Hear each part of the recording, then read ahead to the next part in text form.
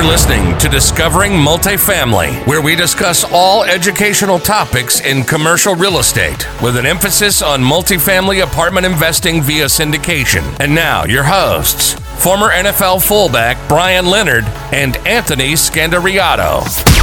All right, everybody, welcome back to another episode of the Discovering Multifamily podcast. I'm your host, Anthony Scandariato with Red Knight Properties. And boy, we have a treat for you today.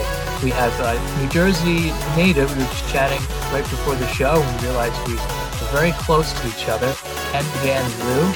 And Ken has a lot of experience in syndications, but particularly on the development side. So we want to hear how Ken started his career and what developments was he able to syndicate. When by syndicate, I mean pooling resources together. Usually it's financial resources, but it's other resources as well. He's done a lot of assisted living facilities in New Jersey, so we want to hear about that.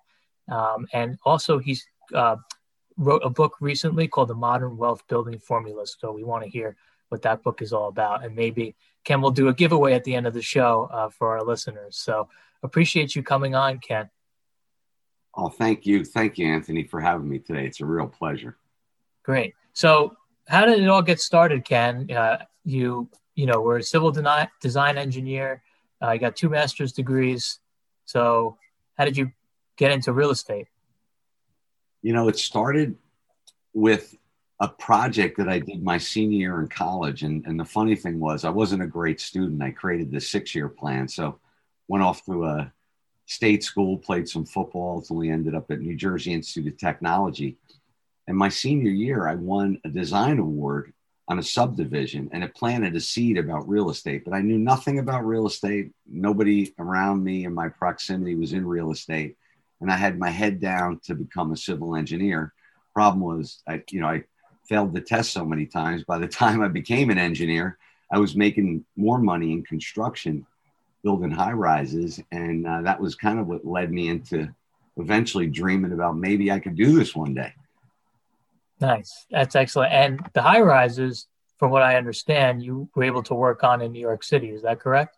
Yes. Very fortunate to build over 1,500 residential units. Actually, there was 900 units for the Left Rack organization on the Jersey waterfront at 26 years old. About another 600 in New York City, 3 million square feet. And it added up quick. And then I said, I better do something with this so I could pay it forward to others, you know? Right. No, that's great. Just to pivot a little bit, when you were with the FRAC, were those already entitled sites, or did you have to go and get the entitlements? Because, you know, New York City is a very high barrier to entry market. So I'm just curious, at that time, what was that like for you? Yeah, back then, I mean, the waterfront was a properties that people sat on for a long time. If you remember, 20, 30 years ago, there was piles of sand all across the waterfront. They were surcharging all those sites. So Left Rack had a fully entitled site, and I was just a junior guy coming in, and fortunate at 26, they said, go run those 2 33-story buildings with 600 men. And to say the least, that cracked my teeth. That's for sure. So that must have been a very rewarding experience for you. So was that the catalyst to your development career? And then, where did you go from there? Yeah. I started on that project as a super, and, I pride myself in learning, each phase of the process, super up to executive. But after working on that project, I went to work for a New Jersey developer and put a couple mid-rises under my belt up in the Fort Lee. And you're familiar, we're Jersey boys, Fort Lee, Ramsey area. And one of my mentors back then said, if you ever want to be like the best in this business, you need to go to New York City because it's like the all-star game. And it was, probably in 1989, after a couple of years out of college, building a couple of buildings on the waterfront, I went to New York and did 20 years. And that's where I kind of earned my stripes. And, the dream continued. And then one day, around 1997, I opened up a bank account in a company. I said, if I don't do that, and find a place to receive, it's never going to come in, and that started KJV development, which then eventually led to the $17 million assisted living project and just kept going from there. Excellent. So talk to us about that assisted living project and talk to us about how you were able to put that together with your own bank account versus another company's bank account, like more established firm. Yeah. Talk to us about that. Yeah, it happened. I had twins, and I literally was having a hard time buying formula and diapers because it was like 700 diapers a month. And I said, I need to do something. And I was, I had a job, I was pretty decent. I was working for Liew McGovern at the time. They were restoring the Statue of Liberty. And it was funny because, my mother-in-law, who, how mother-in-laws are, you don't talk to them that much, but she invited me to a golf outing. And, I couldn't even, I said, I can't afford a country club, but I felt a little guilty, but I went to this golf outing, and I'm dreaming saying, if I were ever to, create this type of proximity, I could probably raise money telling my story. And, I had a whole plan to develop, and, I figured, let me get started. So, at the end of that, I joined this country club, tell my wife, lend me $5,000. I have an executive special. And in the fourth round of the country club, I was telling my story about creating a parent company and bring in investors where they have a first right of refusal, will get control of property, similar process in any real estate transaction, due diligence, understanding, just talking with certainty. And the guy says, I'll lend you $100,000, but I want to be part of your, the inside group. I'm like, phenomenal. So I take this $100,000, I go home and tell my wife, I'm going to quit my $175,000 job and live off $5,000 a month. After she picked herself up off the floor, I told her a little bit about this taxation filtration system that I had in my mind, that if I feed, $5,000 a month through the top into a C Corp, into an S Corp, into 2 LLCs, I could pay my bills in layers, and I won't need the money to necessarily to pay bills because they're all taken care of. So from this, I took $25,000 of that, and I started hustling. I met a dentist, and I put it down, refundable deposit, $25,000 to lock up this property.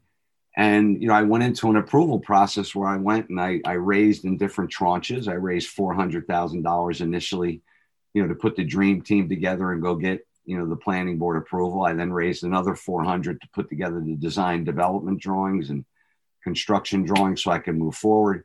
In the meantime, behind the scenes, I didn't really know what I was doing. So I learned that I could get money through the New Jersey EDA. I then financed it through the New Jersey EDA, and 6 months out of the box, we broke ground on assisted living. 13 months later, I had Meridian Healthcare Systems managing it and made a lot of money. Made one of my chapters of my book is called Fee Gold, and I learned how to pay myself $30,000 a month development fee right out of the box. We made some finance fees. We made a construction management fee. We ran general conditions fees through us. And that started adding up to almost 15% on 17 million. And, it enabled us to really get rolling.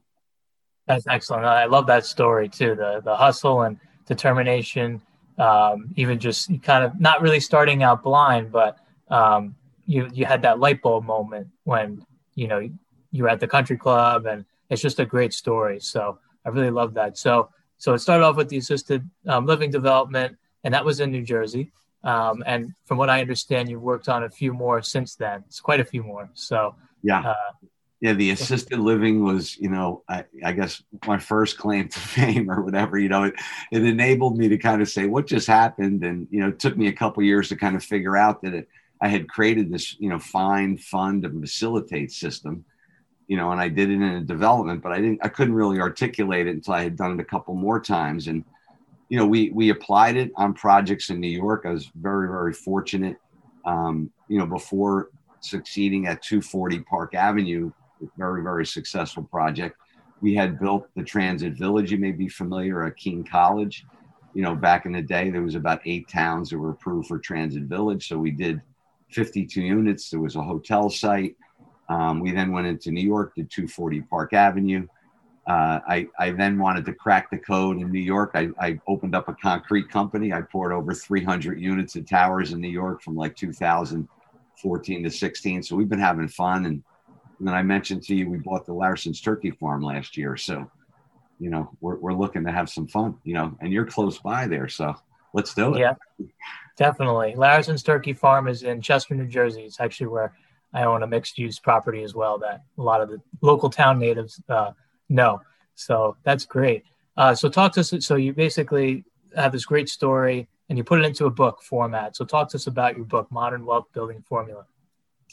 Yes, it's how I mastered real estate development. And I recommend it for everyone because there's a lot of real estate books out there. And one of my mentors was Dolph DeRoos. I met him in my early 30s. My wife had bought me a gift to go see him speak. And 20 years later, I was so fortunate to join hands. He joined Global with us. And, we combine things. But my system, Find, Fund, and Facilitate, which I use primarily in development, we come to find out applies for any type of real estate. It's almost a blanket on real estate. So if you're finding, funding, and facilitating any real estate project, and it even applies for businesses, it's really something I'd recommend. And, it's a little different. The one thing, I guess, if I were to say like the biggest takeaway coming from New York City, I had this top-down thinking, but I really didn't know what I was doing in the sense of real estate. But I realized that with top-down thinking, people can do anything, someone may be building a house in New Jersey. And if you could just say, think of it from the top down thinking, a high rise is basically building 30 houses on top of each other. The approval process is the same. The due diligence is the same. If you were buying a retail project like you did on your property in Chester, you wanted to find out what was going on the corner. Will it increase the value of the property? And that's what it really comes down. So the system is really about finding, funding, and facilitating and having some fun around it. I was a big advocate of Tony Robbins, did a lot of personal development, landmark training, eliminating, the stories we put in our head that stop most people from succeeding.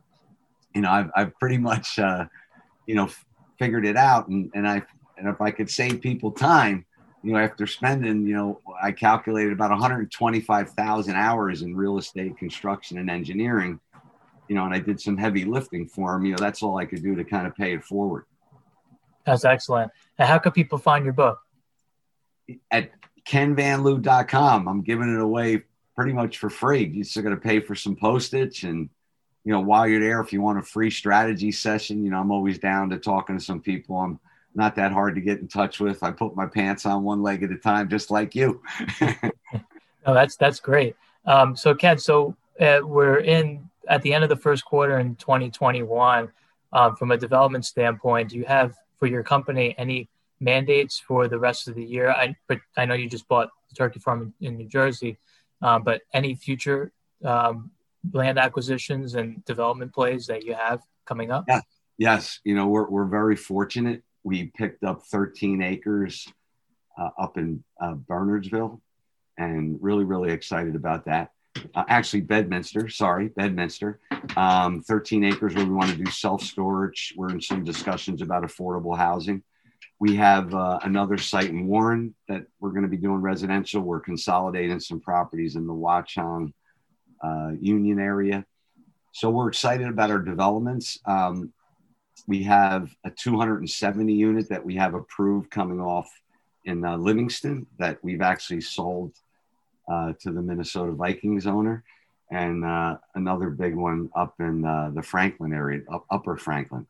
So we do have a lot of development. It's kind of interesting, with the disruption that's gone on in retail and commercial. Things are moving along on the residential side, and I do believe that the energy is going to come back to the city and things will recover over time. Yeah, no, I think so too. You mentioned your website. Is that the best way people can find you, Ken? Yes, kenvanliew.com is the easiest way.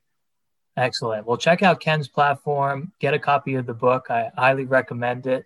And we'll have a link to Ken's website as well as, where his book is on our social media platform and in the iTunes description box. And if you liked what you heard and or saw today, please give us a rating and review. It would really help my message and Ken's message get out to a greater audience. We'd really appreciate that. And thanks again for coming on, Ken. I really appreciate it, and would love to have you on again towards the end of the year. Sounds great, Anthony. I really appreciate it. And Thank you. When I'm in Chester, I'll give you a shout. All right. We'll go grab some ice cream. Sounds good, brother. All right.